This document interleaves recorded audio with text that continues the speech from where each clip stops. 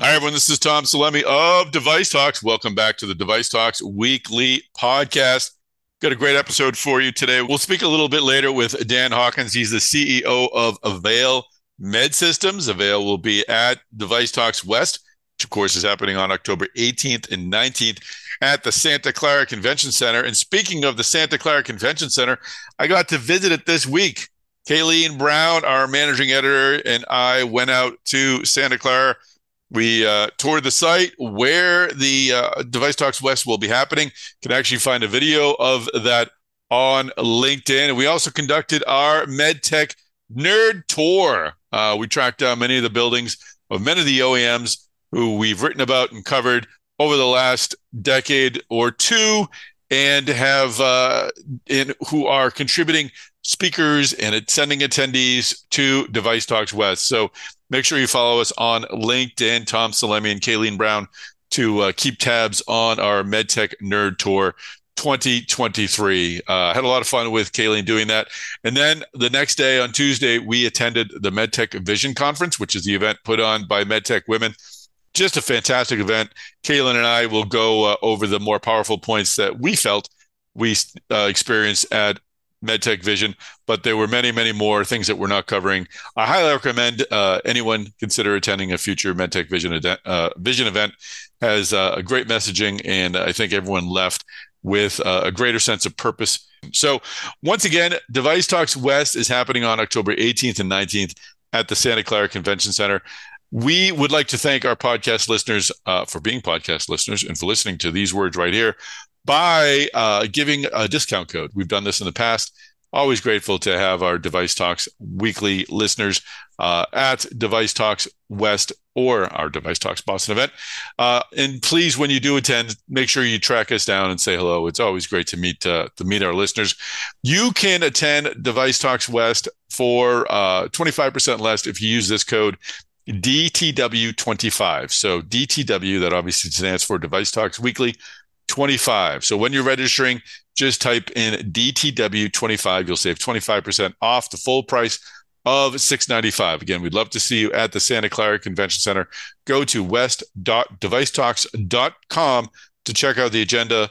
All the speakers, will have over 60 speakers. I'm thinking it's actually going to be over 70. And they're the people you want to meet, and they're the people you'll need to know to help you get the job done. So I hope you'll join us at Device Talks West.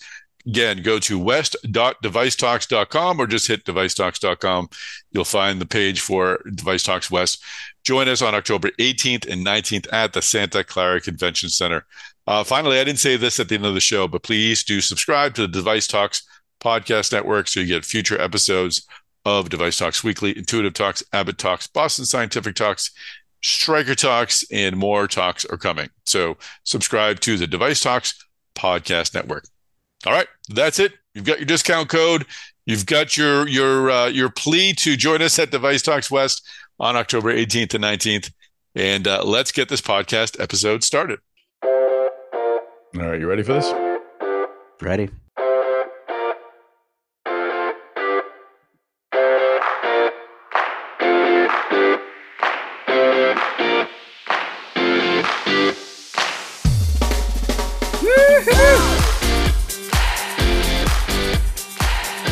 Kayleen Brown, how are you? I could not be better, Tom. Thank you. It's been so long since we've seen each other in person. At least I'm full already days? missing 2 full days. It feels like a week in MedTech years. Oh my gosh, what a week though. It's Friday afternoon when we're recording this, and I'll admit I'm dragging a little bit. Yeah, well, it was my first in-person event since being on a maternity leave, and I not only am I dragging, Tom, a unique experience happened on the airplane back, which I think carries over to my exhaustion today. So I'm on the airplane on my way back to my home office, my home, my infant.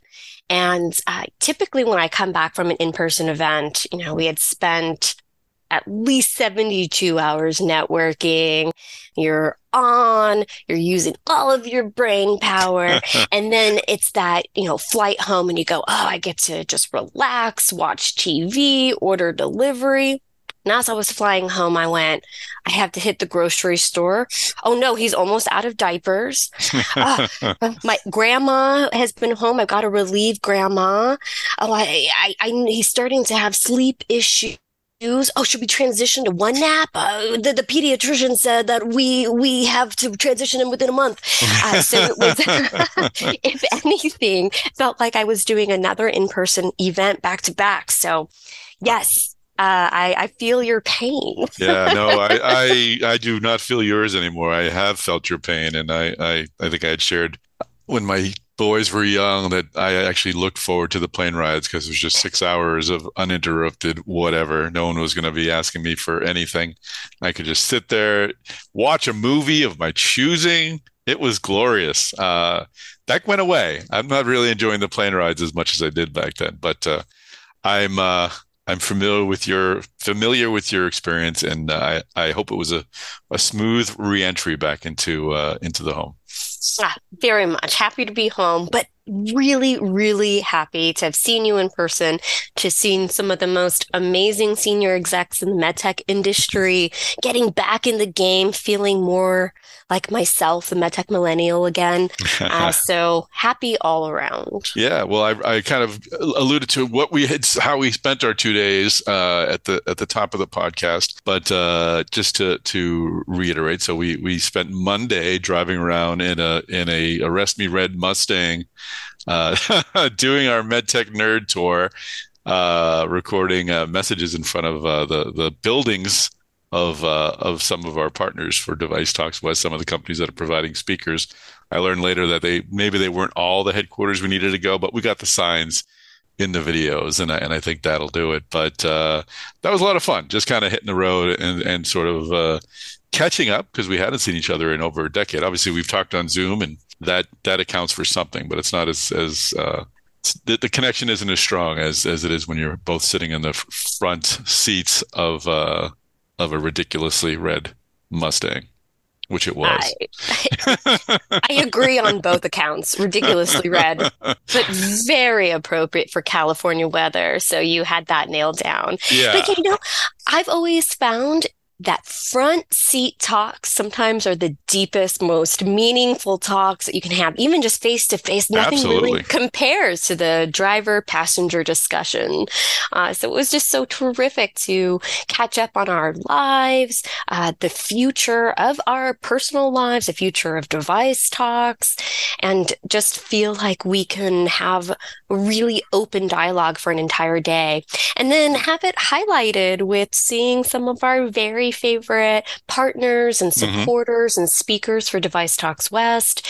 I think I had shared with you when you first asked if I would be willing to join you for the nerd tour, which appropriately named, if I would even be interested in joining you. And I had shared with you that my husband, who's also in the medical device industry, and I play the I Spy game with medical device companies anytime we're in a hospital or a medical setting. So seeing the Strykers and Imperative Care and Intuitive and Abbott and so on, seeing the names is really such a thrill for me. So I was very happy to join you. Very happy to see the buildings of the people that we spend so much time with. It just feels like there's more of a connection. And next time, Tom, maybe we enter the building. If I could use Oh my gosh, I think I would swoon. We are economy-sized nerds. Because you're right. When we pulled past Intuitive, we were like, look. There it is. Very much fangirling on my end. Yeah. And we were out taking photos and people walking by, Intuitive employees, just wondering, what the heck are those people doing here? And should I call security? So thankfully no one did. We weren't scared off of any properties. And we'll be posting those videos on LinkedIn in the coming week or so. And we might have a little kind of a madcap recap video as well. So, but the other than getting together and talking, which was actually a very important reason to get out there. Our primary purpose for the visit was to attend MedtechVision, which I thought was fantastic. What was your takeaway from the conference? There's a lot of things running through my head at the moment, but I had actually written a LinkedIn post right after the first session, the patient keynote with Hafiza Muhammad, and the communication in that LinkedIn was, I am shook. I still am. Mm-hmm. I very much am still shook. The narrative and the vulnerable story that Hafiza shared with us, I think resonated with everybody in the audience. Shared the story of kind of lack of communication, patient advocacy, and then, of course, showcasing the healthcare providers who, went out of their way to advocate on her and her daughter's behalf, and how that was very meaningful and inspired change within her own experience, and what Hafiza has done since then. I felt that opening patient keynote really set the stage for the rest of the day, where we were talking about health equity and what each and every one of us, MedTech women and allies of MedTech women, of course, could do to advance health equity in our own ways. And every step of the way, kind of talking with all of the attendees, listening to the incredible keynotes and the interviews, I felt that really was the driving force, and having Hafiza's story as the anchor, or something that we all kept coming back to. It felt like striving toward health equity was really personal. So I think that was really special for MedTech Women, MedtechVision, to kick the event off in a really personal way. And it felt, at least from my perspective, that I had an investment in these discussions, an investment with every conversation I had throughout the day, and a responsibility to do what I can do to advance health equity, and what you and I can do together with the Device Talks platform to amplify the right messages and put the right messages in front of the right people to take those steps forward to health equity. So like I said, there's a lot going on in my head right now, and I still need time to really process and to take away and think through what, and I said again, responsibility, but think through like what I can do today, what I can do next week, what I can do the week after, and so on and so on. And it's actually not to tie in Device Talks West coming up October 18th and 19th so blatantly at the moment, but I think it's appropriate to do so. It's really energized me for that event, because I want to carry that energy over and take some of the lessons learned and the conversations that we had to that event, and ask all of our incredible speakers, 66 of them, and all of our incredible attendees, hundreds of attendees from the medical device industry, and ask each and every one of them, what can you do with your platform and your sphere of influence to advance health equity? Well, I agree with you. Hafiza's message was powerful. She talked about how her infant daughter had contracted RSV and the challenges she had getting her treated. And I got the sense that it wasn't necessarily, she didn't explain or she didn't detail where she got the care, but I think the roadblocks that were put up in front of her were roadblocks that might be put up in front of many people who are advocating for their child and who are facing a healthcare system that sometimes maybe isn't taking the time that's necessary to ensure that the care delivered is the care that's needed. But one of her charges at the end was to everyone in the room, the medical device industry folks in the room, and there were over 200, to consider developing more devices, more tools to treat infants and young children, which once that was up on LinkedIn, folks talked about market sizes and things like that. But I've had young children, you have a young child. That argument doesn't really fly when you've got a young person, a person who needs care. I mean, there should be devices for them as well. So again, not to make this about Device Talks West, but I'm really glad that Abbott is taking the time to put together a panel. We'll have a panel on day 2, designing devices for the world's smallest patients. We'll have physicians on there. Brian Holt, he's the division chief of pediatric cardiology at the University of Texas, Austin Dell Medical School. We'll have Frank Ng, he's a pediatric cardiologist at UC Davis Health.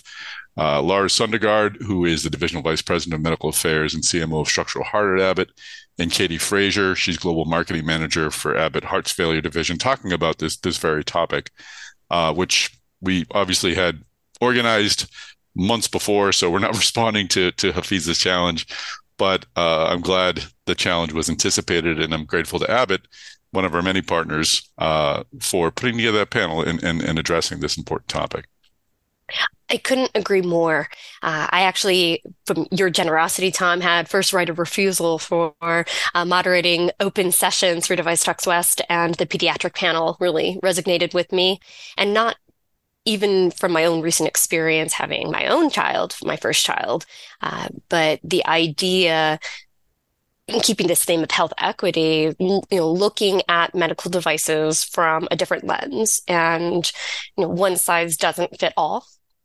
So very much appreciative to Abbott for recognizing the need for that. Mm-hmm. Hafiz's experience really solidified that. And then it also had me reflect on my own experience, my own birth story. And my son, Jensen, was actually in the NICU. So we Wow. had, and I haven't shared that story, but I will, because Hafiza and Medtech Women have charged us with being more vulnerable and telling more of our own stories. Julie Tyler, in particular, Mm-hmm. president of Abbott's vascular business, had very much shared her own incredible story, and I'm sure you'll kind of talk to that. But because of these women in our space have asked us to share our stories, I'm going to stand on their shoulders and do it, and hope that it resonates with somebody else out there. But my own birth story was not how it was supposed to go. I had an emergency C-section. Jensen had his cord tied around his neck. We had seconds really to rush into the OR. I wasn't even able to call or update my family. I remember that the clinicians in the support team threw surgical gear to my husband and said, "Keep up." We ran in. They had the NICU team in the room to support Jensen, which was really comforting in itself, even though it was very scary. But just knowing that I was in the right place at the right time with the right people, that in itself was very comforting. And while I was getting stitched up in care after delivery, I could see out of the corner of my eye a team of 9 working on my son, and thinking the same thing that I thought when I saw Hafiza this last week, or I guess it was just this week, that these devices, this equipment, oversized equipment on this tiny, tiny little baby, and that almost more than anything else was scary. So just knowing that I get to have a small part in communicating devices designed for the smallest patients in the world with the help of Abbott makes me feel like maybe I'm taking a little power back from that experience, and feels like, once again, the industry that I have chosen to spend my life in is the right industry, and really the best industry in the world. Because how many people can say that they've had this very traumatic experience, scariest experience of your life, but we have the opportunity to do something about it, and in the right way, because there's no blame here. It is just about what we know now, leveraging our relationships, getting the right people in front of each other, getting money into our industry so that we can provide more innovative equipment, more innovative devices, fund research, and to really get more equitable care for everybody who needs it, regardless of age or background or, whatever defines us, the right medical device for the right person at the right time. Absolutely. No, very, very well said. And thank you for sharing that. And I know there are others who have had similar experiences, and there's nothing more frightening than those moments at that time. And what was neat about Hafiz's plea is you could hear that sort of thing at a conference on many topics, but the fact that she was talking directly to people who could make a difference, who could go back to their employers and maybe not immediately, but steer decisions one way or the other to make a real difference. We're really fortunate and honored, I think, to be in an industry where that sort of thing can happen, to your point. So, and as like you, I'm privileged to help lead those conversations that might spark even further change. So Very well said, though, and thank you for sharing that. I think, and I wrote about this in LinkedIn this morning. I think the other important point, or I don't want to say high point, but the other powerful point of the day or the conference, and there were many. I shouldn't limit it to these two. There were points throughout the day where I was probably one of the only maybe four or five men in the room, but I understood the importance of it, and they connected with me. I have a wife, I have children. I've experienced these things not directly, but they've impacted me. So I wasn't just sitting there listening and not relating to what was being said. So it was for folks who are considering going future MedtechVision events. I would I'd strongly advise, or I would encourage men in the industry to make the time. I know there are others there as well, and the leadership of MedTech women are very clear that they'd like more men to be in the room. So it was really, really a wonderful time. But anyway, the other, I think, moment that gripped folks was Julie Tyler's. She's the president of Abbott Vascular. Her receiving the Farrell and Powell Award. Farrell and Powell was the CEO of Evalve, which would be acquired by Abbott, which was Evalve had developed a MitraClip, and she unfortunately passed away in an accident in 2015. But they give this award every year, and Julie Tyler rightfully received the award, or deservedly received the award. But she also really rose up to deliver a strong message, where she shared her own very powerful story about her daughter Meredith, who was born with a congenital heart defect that ultimately took her life at the age of 11, despite medical intervention with medical devices. And the message that Julie Tyler shared was that the people in the room, and the people in our industry, and the people we talk to, and ourselves, we have the opportunity to turn that kind of pain into purpose, which I think is a real gift if you can, again, take something that is frankly unimaginable and try to turn it into something that maybe may save someone from that similar experience down the road. So more than impressed and blown over and bowled over by Julie Tyler's grace and powerful delivery, and really, really inspired to speak with her. Well, she'll be our opening keynote at Device Talks West. Again, a bit of a coincidence, but a good one. And I'm very happy to have her opening up our discussions on October 18th. So I know I wasn't sitting next to you during this presentation, but I'm guessing you had similar feelings. Absolutely. I think I wrote pain into purpose in my notebook. Yeah.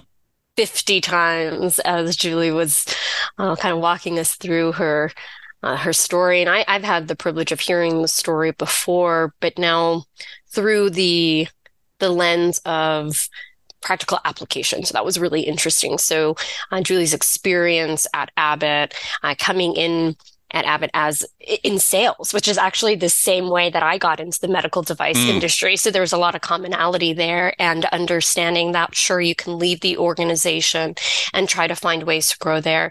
But Julie had such a connection to Abbott and really wanted to build her career within that organization. And one of the things that Julie had shared was finding the right people within the company who supported not only her own vision, but practical steps for her to advance. And one of the sort of takeaways that I had from Julie's acceptance speech was putting your own career, your own purpose in your own hands, and asking for help, but not just asking for help in a passive way, asking for help in a way that has an actionable plan that can have follow through. So she had shared that she connected with senior leadership at Abbott, knew exactly where she wanted to go from where she was, and said, what are the steps I need to take to get there? I'm committed to taking these steps.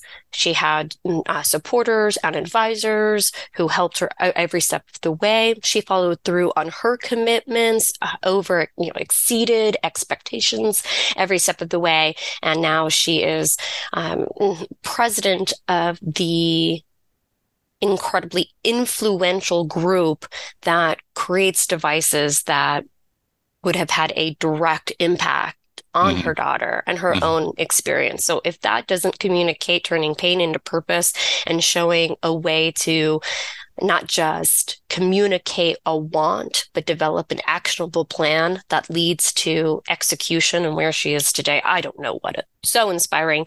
Cannot wait until the 18th to hear more.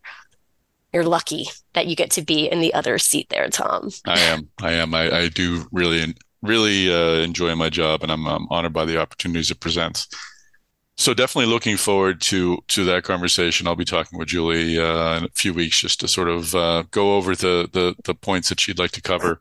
And again, a really super powerful way to open up Device Talks West. Again, coincidentally, this wasn't part of our plan, but we talked about Farrell and Powell, startup CEO, led Eval to acquisition by Abbott, developed the MitraClip.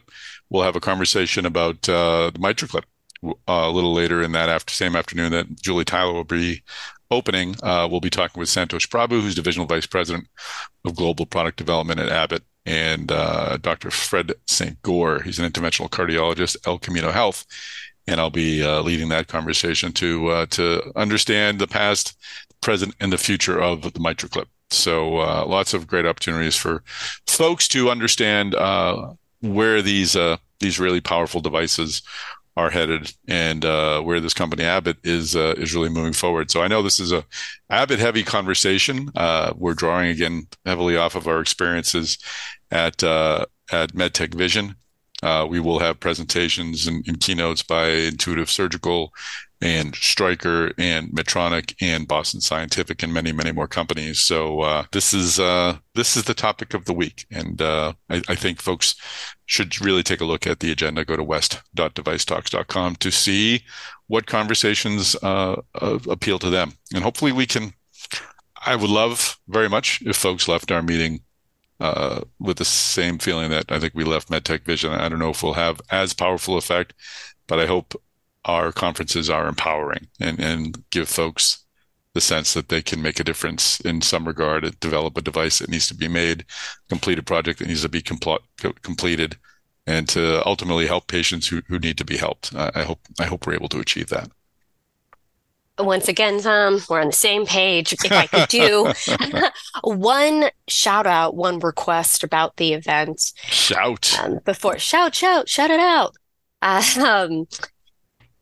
You and I have really tried to open up the conversations either on our podcast, our web series, our in-person events, our webinars. We've tried to open up the conversation and ask for the industry stakeholders to share what information that they're looking for, what they want to hear. And part of that initiative that you and I have sort of developed was opening up an opportunity to ask a panelist. So I'm going to implore to all of our medical device supporters in our space, regardless if you're on the ideation side, the commercialization side, the FDA, IP side, research, it doesn't matter, where you touch the full medical device product continuum. But please reach out to Tom Salemi, Kayleen Brown on LinkedIn. And if you are receiving our email communications, there's an option to ask a panelist a question that's burning. Please use that. It goes directly to Tom himself. It is not a fake email address. It is not. And I real. actually giggled when you told me push the button, and I pushed the button. I might have even squealed. I'm not sure. It was that neat. So yes, you'll have a direct line. That's the red line, the red phone, the bat line, whatever you want to call it. You'll get it right to myself, and I'll be sure to share it with Kayleen immediately. Please do use those buttons. It would be great to hear from folks and hear what they want to have discussed at Device Talks West. It'll be great. The conversation is not just one way. It is multifaceted, multiple opinions on it. So please reach out. Let us know what you want to hear. We'll connect you to the right people, because that's really what Device Talks is. Getting the right people in front of each other to forge relationships, get innovation moving forward. And we need your help to do that. So hopefully we see you there. If not, connect with us on social, so be part of the digital presence, and never hesitate to reach out to me and Tom. I'm going to speak for you here, but reach out to Tom as well if there's anything that we could do to support you and amplify your message. That is why we are here. Absolutely. We'll do our social media sign offs after this interview with after the interview with Daniel Hawkins, who's the CEO of Avail Med Systems. But just to circle back, I do want to thank MedTech Women for their partnership. We're happy to help them promote MedTech Vision. We're happy to have MedTech Women's help in promoting Device Talks West.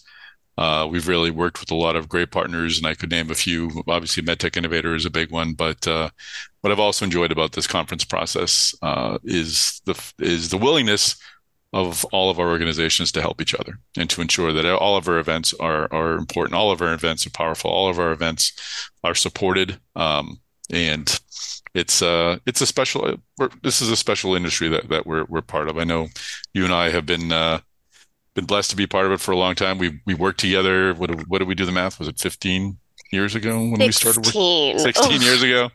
Eek. So, and we're still here. And we're not going anywhere because there's nowhere else we'd rather be. So, thanks to everyone who's helping us make Device Talks West a success. We're truly grateful.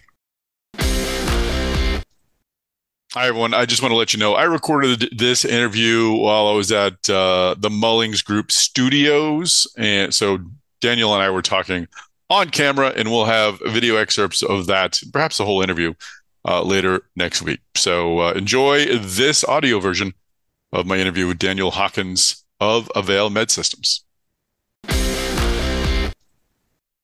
Well, Daniel Hawkins, welcome to the podcast. Thanks for having me, Tom. Appreciate it. Good to be here. This is our first full-length podcast interview through the powers of TV, through screens. So you are blazing new trails, and it's only fitting for you, the founder of Avail Med Systems, to be blazing this telepodcasting path. So thanks for taking part. Absolutely. So with all the podcasts, you were actually on the podcast in its early days. I think it was September 2020, so a few months after we had launched it for the reasons that were necessary at the time. But so I won't ask folks to go way back and to kind of revisit your background. We'll just do that right now. As always, we'd love to learn about folks and their path into MedTech. You founded many companies. We can review a few of them in a moment, but what was that first thing that drew you to the medical device industry? It's a bit of a bizarre one. It was a combination of an entrepreneurship when I was really young and the fact that my dad's a doc. And the combination of the two of those together, it just felt natural. I wanted to be in medicine in some form or fashion. And back when you could pretty easily get people into procedure rooms, I'm old enough to be able to say back when I was 18, before college, my dad had me in an operating room, an OR, and I got to see a little bit of a procedure.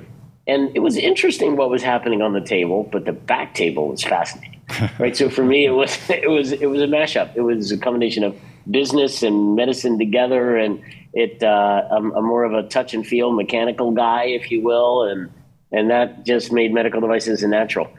And then really the other reason, Tom, is my dad treated patients one-to-one, and I had this burn and itch to make it one-to-many. And the better way to do that is through technology that enabled the surgeons, the men and women who do that every day to take care of us as patients, to do more and do better. So that's what got me there. That was the reason why. I have this image of your dad trying to get your attention, like saying, "Come over here. This is where the action is," and you're looking at the back table at all the cool gadgets. I'm in the back table. What is this thing? A stapler? What?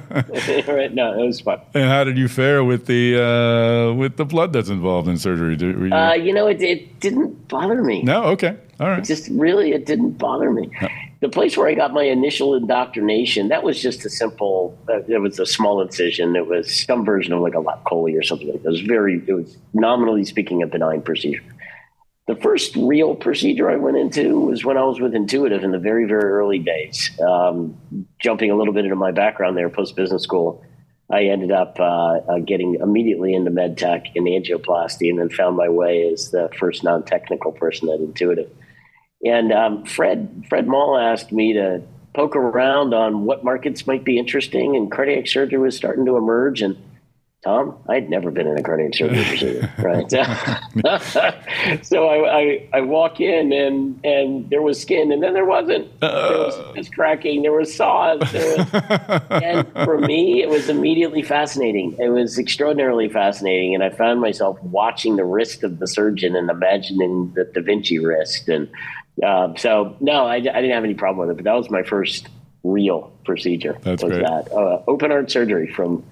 Angioplasty to open heart surgery. That's a big jump, by the way. And what an early company to have on your, or early in your resume. What a company to have early in your resume, Intuitive. Talk a little bit about how you were involved in the company and how have things played out compared to how you thought they might have played out at the time. Yeah, so I got into the company because I was at ACS, what is now Abbott Vascular by way of Guidant. Doing angioplasty stuff, and I got an itch to be in a startup. I went to one that is still out there now. It's no longer a startup. It's very much a public company. It's called Omnicell. I was there for a beat, I'll say, and it just wasn't for me. It wasn't clinical. So I called somebody who I believe you know, Wendy Hutton, who's now over at Canaan Partners. Sure. So she was with Mayfield Funds at the time.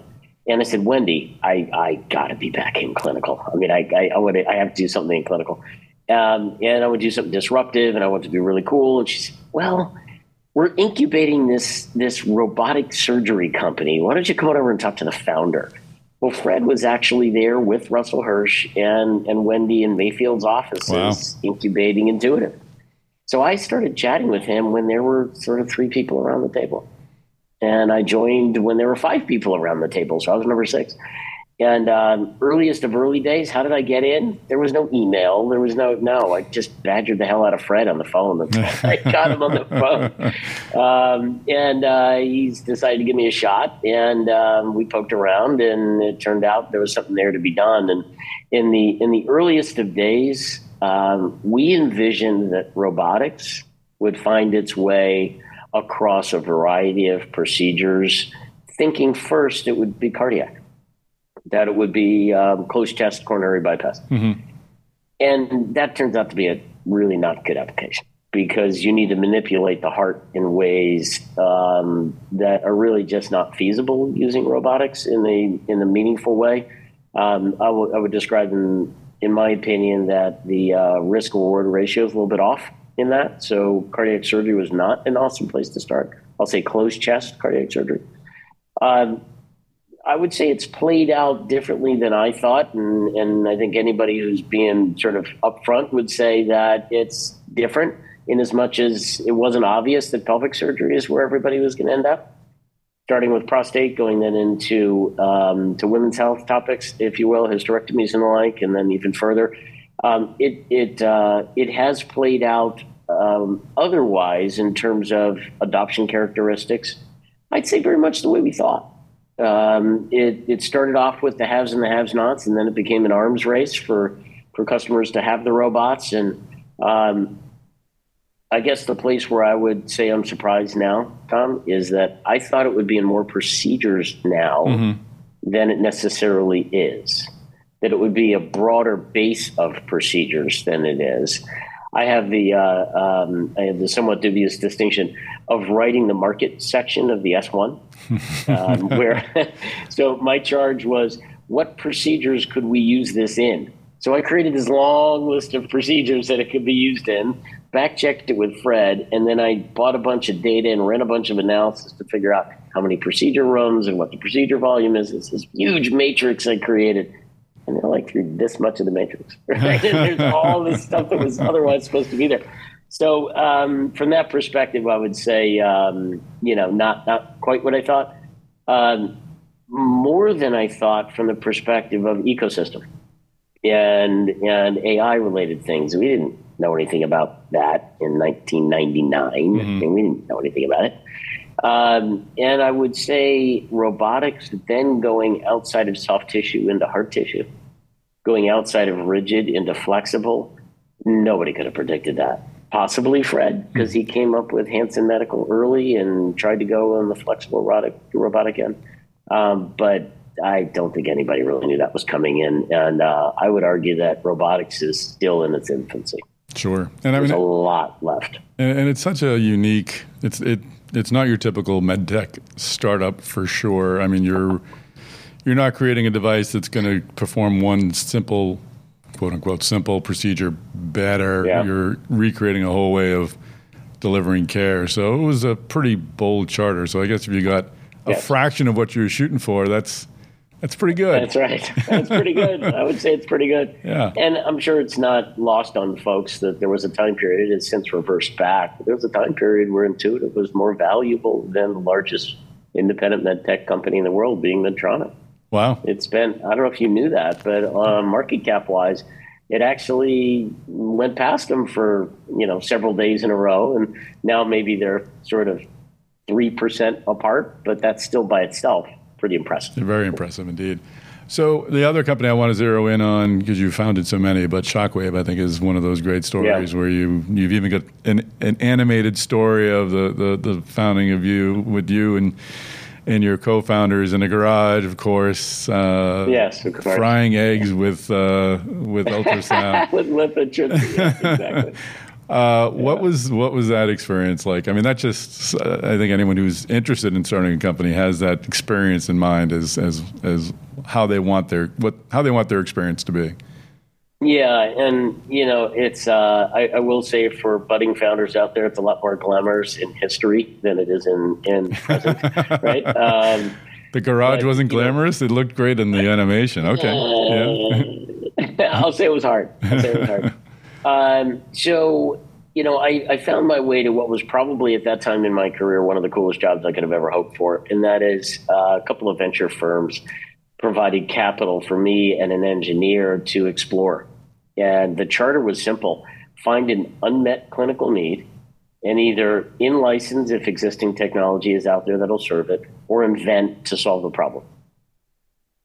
And that was the whole instruction set. Wow. Yeah, right. So my job was to find the unmet clinical need. So I went logically, head to toe, and figured out, what different areas are interesting and what markets are out there. That came about because I was taking a look, I should say, at urology, and came to understand lithotripsy for kidney stones. And my co-founder, John Adams, he's an engineer, and he had some understanding of lithotripsy. So over a Subway sandwich, he educated me on what lithotripsy was and how it worked. And then you sort of turn the calendar pages a few, and it popped into my head. You could take lithotripsy, miniaturize it, jam it in an angioplasty balloon, and pre-fracture calcium prior to dilation. And if you did that, you could get a better clinical result. It would be safer, and you would have fewer dissections, which is one of the negative aspects of angioplasty. And you would end up in the coronary space in particular, having a better final outcome that should be more durable because you're able to open the vessel better. And lo and behold, it worked embarrassingly more successfully than I thought it would. And the company got launched in that way. I will say, though, the part that was hard is we came up with all of that in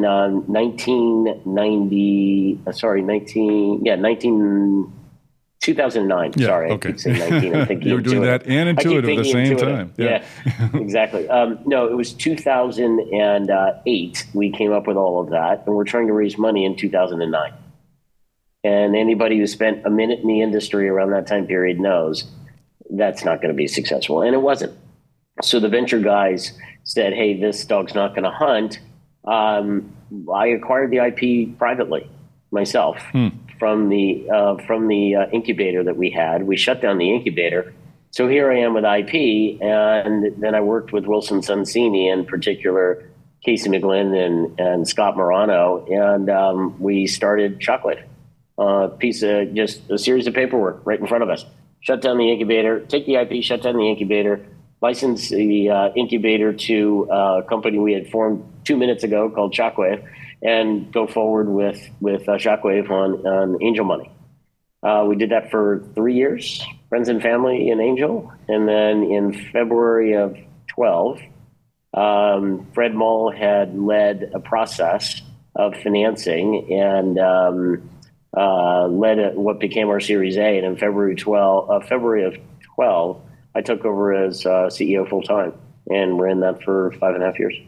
And you ultimately stepped aside as CEO. I mean, did you have a desire to, now the company's public, it's out there banging elbows with the big boys, was that never something you wanted to pursue? I did not want to run a public company, candidly. I invented the technology when my now almost 16-year-old son was born, literally. Wow. The first email that, and this became a patent-related thing, as you might imagine, but the very first email that was shot around that talked about angioplasty with lithotripsy built in was days after my son was born. Now, you fast forward, and he was about 9 years old when I made the decision to step aside, and Doug Gottschall came in. And candidly, Doug's done a way better job than I could have, because I'm better on the front end of things. Yeah. Ideation through, some segment of, I probably could have been just fine until 20 or 30 million in revenues, but I'm not the guy to take it from sort of 30 million in revenues to 680 million in revenues. That's a Doug Gottschall thing. Mm-hmm. And he's done a beautiful job doing that. But really, Tom, we had just finished our Series C. And one of our investors was T. Rowe Price, and I knew we were going public. And I thought, wait a minute, no mas here. I mean, I'm literally never going to see my son. And in the year prior, I had traveled more than 250,000 miles on one airline for Shockwave. And I thought, I just can't do this. So it worked out well. So I was able to start Avail, and that's the rest is history. That's a great reason to make such a decision. So let's move into Avail. As I said, you and I came to know one another in 2020 when companies like Avail, which were bringing some sort of telepresence, we'll say, I don't want to say telecommunications, to the ORs to sort of combat the limits of COVID, we're coming to the forefront. However, Avail predates that. I think it was 2017 you started. So talk a bit about the origins of Avail, and then we're going to talk about I think maybe there were multiple iterations, or maybe just I have multiple perceptions, but I'd like to follow Avail through its growth. Sure. So the idea for it came really, in some respects, for me, I'll say my version of the idea for it came on the heels of all that 250,000 miles in travel that I described. So probably one of the craziest stories I have, true story, is that we needed to enroll a couple of patients into the Shockwave peripheral vascular regulatory trial.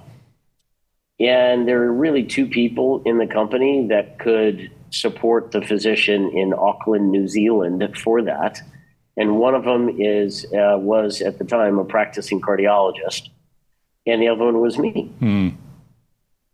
So I drew the straw because the practicing cardiologist couldn't break away, right? We would otherwise trade back and forth, and he couldn't break away. So I was like, all right, fine, I'll take another one in a row here.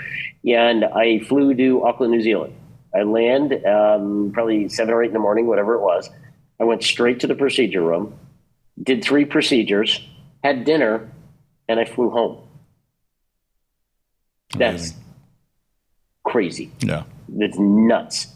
And, you look at that and you kind of go, wait a minute. If I'm able to do video calling on my phone, why can't we do something so that guys don't have to travel like that? I wouldn't have to do that. Industry wouldn't have to do that. And that started to blossom. And it blossomed into this basic notion that so much of medtech happens in the procedure room. Engineers need to go in to learn and be able to understand what problems are so that they can design properly. Clinical trials are enrolled, like the example I just gave in New Zealand. When you're training sales reps, they need to see procedures. Recordings are fine, but live in person is how it really needs to go. When you're launching a product, the exact same thing. When you're proctoring for new surgeon or new clinician capability, exact same thing. When you're covering procedures in the marketplace after a product is launched, exact same thing. But here's the issue. Fundamentally, if you take a look, wind back to when I started my career in 93, there were about 5,000 hospitals, maybe 5,500, maybe 1,000 ASCs, and they were mostly gastro with a couple of other things in there, but mostly gastro. Now there's probably 5,000, 5,500 hospitals, and depending on whose numbers you look at, 12,000 ASCs. All right. Wow. So you've had a nearly 3x, let's call it two and a little bit, 2.5x, whatever number of sites of service. The procedure volume has not grown 2.5x in that time period across all specialties. It hasn't. And the sales forces and clinical specialist teams most certainly haven't grown 2.5x across that whole time period. So what does that mean? It means on average for each site of service, you have fewer procedures than you used to by ratio of the amount of time people are spending in there. And let me draw a very specific example that hits home for those in orthopedics. When hips and knees moved to an ASC environment, right? So they used to be just in acute care, and then they started being reimbursable in ASCs. In many instances, and we watched this happen, 40, 50% of procedure volume moved to ASCs from the acute care setting. So you had a sales representative and a clinical specialist who would otherwise cover procedures in an acute care setting. And I'm going to make it up and say that's 500 cases. 40% of that moves over. So now you have a couple of hundred cases that are now sprinkled across a couple of ASCs in that same geography. So that same team now needs to cover acute care and multiple ASC environments. But it's the same people. Mm-hmm. They didn't add people. So now they're running all over the place. Right. And that running all over the place is really inefficient. And what was historically 60+% of field person's time spent in physical logistics has gone up. It's even higher than that, depending on the industry category. That's extraordinary when you think about the cost of the folks that are out in the field, the value they provide, and then the fact that if they're in a room, they can't be anywhere else. If they're driving, they can't help anybody, right? So how do you, as a MedTech organization, effectively maintain a relationship with your customer when you're spending more and more time running all over the place? You can't add more bodies because Wall Street's got pressure on your income statement. So what do? That all wrapped around this notion of remote makes so much sense, not for 100% of any procedures coverage, but depending on the location, physical location, site of service, and the category, it might be 10%, 20%, 30%, 40%. Probably shouldn't be more than 40, depending on the category. Perhaps you can go a little further. We've had some manufacturers say to us, in this category, we might want to go 80% call center. Okay, that's a choice. But that's not really what folks are really saying. What they're saying is, I want to use the same salespeople we have now and make them more efficient so we can cover more places without adding more people onto our field teams. And that's what the industry is doing with respect to remote and procedure coverage. Speaking holistically, and I want to get into exactly what Avail is offering in a minute, just a brief description of the system so people know what we're talking about.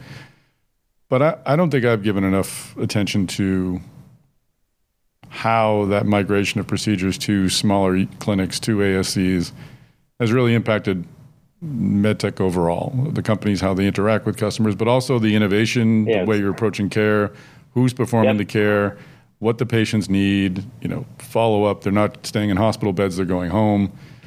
You've been creating medical device companies for a couple of decades, medical device companies and devices for a couple of decades. Is it considerably different doing so now than it was a couple of decades ago? Absolutely. Yeah. Absolutely. And I'll share an anecdote as part of my description of how the industry has handled it. I happen to be in the corporate office of one of the three leading cardiovascular businesses in the industry. Right around the time period, CMS was making their final decision about moving primary stenting into an ASC environment, allowing reimbursement for 1 and 2 stent placements in an ASC environment. And I asked the head of that business in that particular company, how are you going to handle the ASC transition if, in fact, CMS allows reimbursement in ASCs? The leader of that business just paused. That was a very long pause. And then they said, I have no idea. I just literally don't know how I'm going to handle it, because now we've got more sites of service. Mm-hmm. There's higher pricing pressure in ASCs. And I don't know if you're aware of this, but the same part number can be 40% lower price in an ASC relative to acute care. Oh, no, I didn't know that. So not only do you have more sites of service, you have pricing pressure. Now, in a broad perspective, you asked me the question of, are things different? Yes. As a medtech company, if you have ASCs, now you have to deal with two different pricings. You have to deal with pricing transparency, because the doc who works in the ASC also works in acute care. Mm-hmm. Might be the exact same doc, right? So they handle some portion of their patient volume that they used to be 100% acute care. Now they've got 20, 30, 40, whatever it is, percent down the street in their own ASC. And they see the pricing over in the ASC. So when they hear about the pricing in acute care, they kind of go, what? I don't understand. Yeah. Pricing transparency, that's kind of a problem. Interesting. Interesting. You've got issues around, for those physicians who operate exclusively or nearly exclusively out of ASCs, MedTech has a very different problem in product launches and in training, because now they've got so many locations they need to conduct training. Mm-hmm. And the volume that goes through each one of those locations is lower than it used to be. So the efficiency of the training process needs to change. It fundamentally has to change. Then you've got another interesting dynamic, and that is the surgeons who are operating in ASCs can't walk down the hall 4 operating rooms away and ask one of their colleagues to help. They can't send a nurse or a tech to go get a colleague on another floor in the facility to come over and take a look at a procedure form right in the middle, because it doesn't exist. ASCs might have 1, 2, 3 procedure rooms, and that's it. They might have a small group of folks together, but they're not all there on the same day. So you're really closer to operating solo. So technologies need to be different, training needs to be different, and support of those physicians needs to be modified in order to accommodate, appropriate for a particular clinical indication, accommodate the needs that a surgeon might have or an interventionalist might have mid-procedure. Lower acuity procedures tend to be in those remote environments, or I'll say ambulatory environments. But as acuity of those procedures starts to walk up and starts to look more and more like acute care level of procedural complexity, this is hard. Mm-hmm. This becomes a real issue. Much like a couple of decades ago, rural was a real issue. Well, rural hospitals are still a real issue. Sure. Supporting them and supporting procedures and getting training out there and whatnot. But yes, short answer into your question, yes, 100%. It's different. The world is different now. Well, let's focus on your solution to kind of help lessen the impact of that difference. Talk quickly just about, give us a sense of what the Avail system offers. I think we all have the function in our mind, but what is physically there in the room? So we've gone the route of a combination of hardware and software, and that was a very important strategic decision early on in creating what is really telepresence for procedural activity and bringing people into the room from MedTech. The reason we did that is because if you can't control the hardware, you can't control the user experience. The inputs from the video and the audio, the simplicity of the setup, it needs to be predictable. It needs to be very quick to set up, and it needs to be very, very consistent and very, very reliable. So in order to do that, we built a tower of sorts. It's on wheels. It can be taken from the back wall, put next to the table. Mm-hmm. It has a screen on it, plugins for intraprocedural imaging, think angio, echo, robotic surgery feeds, laparoscope feeds, whatever it is. It's just an HDMI. Our system does all the rest of the smarts. You just plug in an HDMI cable, whatever the feed is. It's got integrated speakers and microphones and integrated cameras. Remotely, somebody has a user interface, membership-controlled access, where they can then get access to the procedure room. I'll describe how in a second. And they can actually control the cameras. Mechanically, the cameras are moving based on input that is being done through our software in some remote location.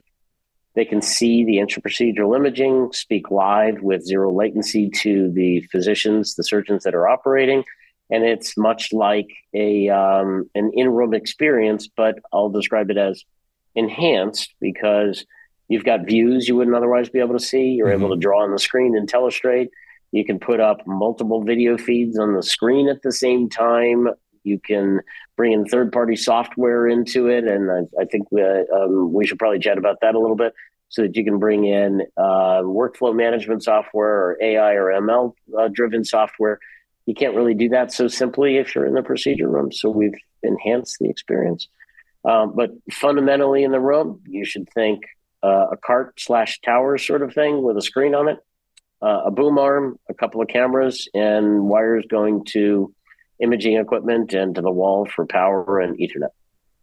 I want to talk in a moment about how your medical device company partners are employing all of that, but you mentioned the software element. What is the significance of that? You I think, made reference of that at Device Talks West last year, since I know we had an article about it in Medical Design and Outsourcing soon after that. But what is the intention of that, and how will it fit into your overall operation for Avail? So one of the other advantages of hardware is that we've got computing power in the operating room. We've got a node on a network. Or stated differently, we own a little square of real estate in the operating room. All of our hardware sits on our balance sheet, so we get to control what is in that hardware. We don't need to worry about a customer capital acquisition process and the fact that, we would otherwise have to have customer permission to modify it and all that. We control it all because it sits on our balance sheet. That excess computing power can serve as a host for third-party software, right? So think about it as what will ultimately become a curated app store of capability that can leverage the computing power locally, can leverage our secure Ethernet connection to the cloud, can use our cameras for computer vision and machine learning capability, can all be driven locally on our hardware, so that software companies don't need to develop all of the hardware. They can simply contract with us to put it on our system. Those could be third-party independent, like OR Intelligence, which is the one we've launched for workflow management in the orthopedic space. Or it can be part of a large medtech company that is otherwise wanting to have software capability in a procedure room and would otherwise have to build their own piece of hardware to do it, right? So we're in dialogues about exactly that with respect to the robotic ecosystem around I'll say new entrants in the robotic space, non-intuitive new entrants in the robotic space, as well as an ability really to do workflow management and clinically driven capability that is software that large cap medtech companies are developing. We can host all that for them in what amounts to a drop-down menu app store kind of way. So let's tie it all together. You'll be speaking at Device Talks West on sort of Avail's charter going forward. How is Avail helping medical device companies change the way they're doing business? So we announced at this point, not quite a year ago, but in November of last year, a partnership with Medtronic Neurovascular. That was the first of what I would call exclusives. Okay, so committed revenue from our perspective, but exclusive deals. And what that has done is it enabled Medtronic Neurovascular to leverage our platform to change how they engage with their customers. What does that mean? Yes, it is useful for support, as we discussed previously, to running around and avoidance of that. It's so much more than that. Their engineers are now able to get into procedure rooms when there's an interesting case that is happening. There can be an outbound to an engineer back at headquarters. A bunch of engineers can get into a conference room and see live what a physician's been trying to describe, but now there's a live example of it. They can learn right there and improve their ability to design better and more effective medical devices. Clinical trial patients can and are being enrolled via a remote platform. So now your clinical trials run faster, right? 11,000 people were trained on Medtronic Neurovascular products using only a handful of our consoles. And I mean globally. So all over the world, there are folks who have watched procedures live as part of training that neurovascular was and needs to be doing on an ongoing basis, but using Avail to do it. I was part of a procedure last Friday out of UCLA where there were hundreds of people on a call where a physician by the name of Jerry Duckwaller was doing a photoversion case, and there were hundreds of people on the call learning live about his techniques and how he does it, and he has nuances in his techniques that are extraordinarily valuable. As a clinician, you'd otherwise have to wait till the annual meeting to be able to get that. So how are they changing their business? They're bringing folks from outside of the procedure room at will into the procedure room, not only to enhance the relationship between the company and their customers, but enhance their ability to train and propagate their technologies across the clinical community that they serve. And as Dan Bowles put it very, very well, when I was chatting with him, I want to say it was at this point about a year ago before we did the deal. He said, Daniel, the future of the neurovascular space requires that today we change our business model. And I want to change our business model and build it around remote. Make a remote an integral part of what we do. And our salespeople are going to leverage it. Our field teams are going to leverage it to be able to reach customers they can't otherwise reach with the frequency that they'd like to. Their frequency of interaction has increased 40 and 50% in accounts where we've already installed. Increased, right? So with that, now you have a better relationship, and that should propagate a future of most certainly, more procedure support that hopefully leads to more utilization past that. In addition to all of that, they've brought their engineers in and created tighter relationships that way. Well, what we did by doing that, Tom, essentially we kicked a hornet's nest, right? So that was last November. Since then, we've had inbounds come to us, and we're currently in dialogues for exclusives in electrophysiology and CRM, general surgery and robotics, spine, craniomaxillofacial, lung, gynecology, lung health and gynecology, and in vascular, and it just continues, right? So, before we started, you asked me how I'm doing. I'm busy. We're definitely really busy because there's interest in leveraging remote to change business models. So the opportunity for exclusivity, just if you would just dive into that a little bit. What was it that convinced you to go that route? Because I imagine there can be an argument to be made for opening up to everybody. Why not? You've got Medtech, Medtronic Neurovascular. You've got a lot of other neurovascular companies that would want to do it as well. What's the power of exclusivity for Avail? And I can envision it for your partners, but just expand on that a bit. What does it provide to both parties? So really, we started off, Tom, with a business model of we're going to put one of our consoles in a procedure room.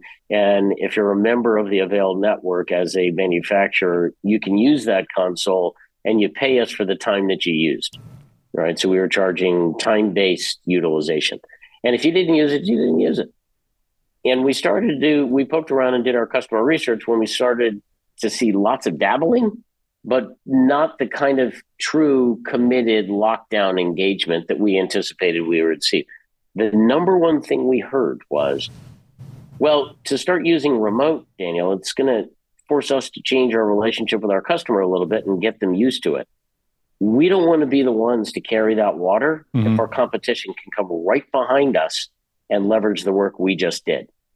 So if you're willing to do it exclusively, that's a little different. And we heard that a number of times. And candidly, the very first exclusivity conversations we had were for north of 1,000 deployments in locations all over the United States, but it was not utilization in the way that we thought best served what we were trying to do at Avail with a broad-based sort of change the way you do business way. The very first one of those came from Dan Bowles and the neurovascular team over at Medtronic. And since then, the rest of the industry has started to watch what's happened there, heard about it, seen the press, seen what's happened on LinkedIn and has otherwise been announced. And they're starting to say to themselves, gee, I'd like to replicate that. And those are the segments that I started to describe. Mm-hmm. Some of those are, of course, within Medtronic, and most of them are not. And we're seeing that kind of feedback come back saying, hold on a second, you mean I can do this? Well, yeah, you can. Can I get my engineers? Yeah. Can I enroll a clinical trial? Yeah. So our advantage in all of that, Tom, is that industry's dabbling tasting menu, exclusives make it interesting for industry to sit down at the table. Now let's figure out a way to really change our business model. And that's happened in a variety of segments. So right now we have domestic and international exclusive dialogues across some of the categories I described because of that. Fantastic. Well, I know you were kind enough to have Medtronic Neurovascular and yourselves at Device Talks West last year to announce the deal and to take questions from the audience. And I remember the room was ridiculously packed. Yeah, it was. We needed a bigger boat for that one. I'm looking forward to having you at Device Talks West this year. No pressure. I'm not looking for you to pack a room again, but it would be great if you had some big news to share. But regardless, I hope folks will join us there and get a glimpse of what Avail is offering for the future. So, Daniel, thank you for joining us on the podcast. Thanks very much, Tom. Appreciate it, and looking forward to Device Talks West as well. It's always a great one. All right, well, that is a wrap. Kayleen Brown, this is the time where we get to invite people to reach out to us and once again, let us know. Other than pushing the little button on the email, which again is the coolest thing ever created, how can folks find you out there on social media land?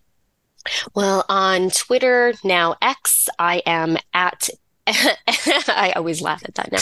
I am MedTech Millennial, so short for MedTech Millennial. That's MedTech Millennial, or you can search for Kayleen Brown.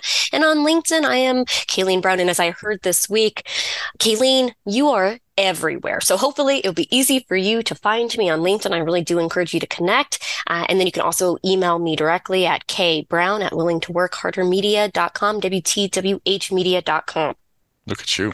You've got the email stated clearly. I always stumble over that one. So I'm glad you're able to get that one out. I'll piggyback off that. My email, as you can find out if you click on those cute little buttons on the emails, is tsalemi@wtwhmedia.com. But of course, find me on LinkedIn. I'm not Xing much anymore. That's just a little dumpster fiery, and I'll just stay away. But glad you millennials have more resilience than I do. But great, Kayleen. Well, it was great to see you this week, and it's great to talk to you on Zoom. And I'm really excited about the cool stuff that's going to happen, not only at Device Talks West, but at Device Talks. We had a little bullet point. We're going to talk about future projects, but I think we can save that for a future podcast.